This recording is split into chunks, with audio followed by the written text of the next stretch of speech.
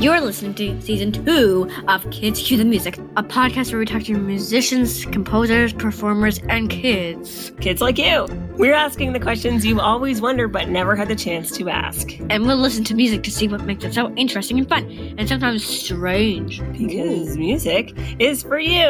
I am your co-host, Zara Lane. And I am your co-host, Rebecca Lane, Zara's mom and director and owner of the Lane School of Music. Let's cue the music! All right. And now, enjoy some clips from our upcoming episodes. Funny story for you. Once I got to write a piece of music it's actually an opera for a company called the Canadian Opera Company. And the opera they asked me to write was for young audiences. So for children and young teenagers.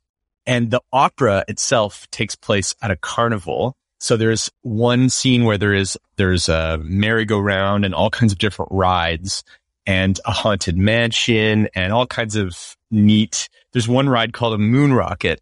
And so one of the fun things with that is that I had to think about music that could bring those rides to life in the opera. So that was that was my connection to your dream story.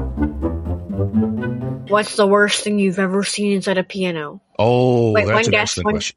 One guess. A mouse, That's exactly what was it. I'm imagining where the story is going based on where we started, that there's a mouse is going to show up somewhere in this story. Yes. So but there's also, they have a strong young artist program. So there's, the youth symphony that plays, and it's a summer camp, basically. So the entire venue is outside.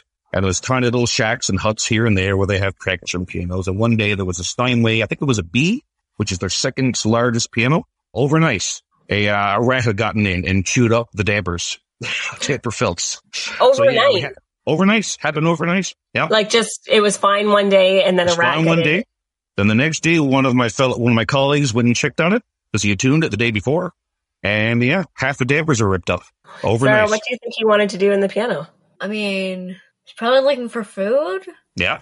Mice normally live in holes, and pianos are kind of like holes, except not in walls or because not pianos. Mice will live in anything that's empty. Exactly. And remember, these pianos, we close the lid at night.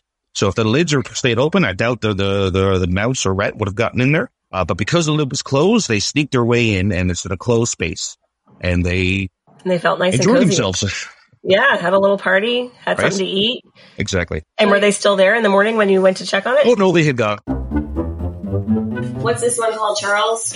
I know a shy fellow who swallowed a cello. I know a shy fellow who fell. Is that how the song goes? No. There is a song that goes along with this song, but I don't know how it goes. Really? So the book is called I Know a Shy Fellow Who Swallowed a Cello.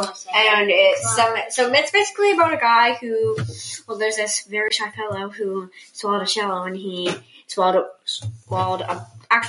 he swallows a whole bunch of instruments. Okay. There's a summary on the back of this one. Okay. Look out! This shy fellow swallows a cello, a harp, a sax, and many more gigantic instruments. But what he swallows is the teeniest, tiniest little bell. You won't believe what happens. And who's the author of this one? The author of this one is Barbara S. Garriel and illustrated by John O'Brien. But I think once I read over here, but I think they said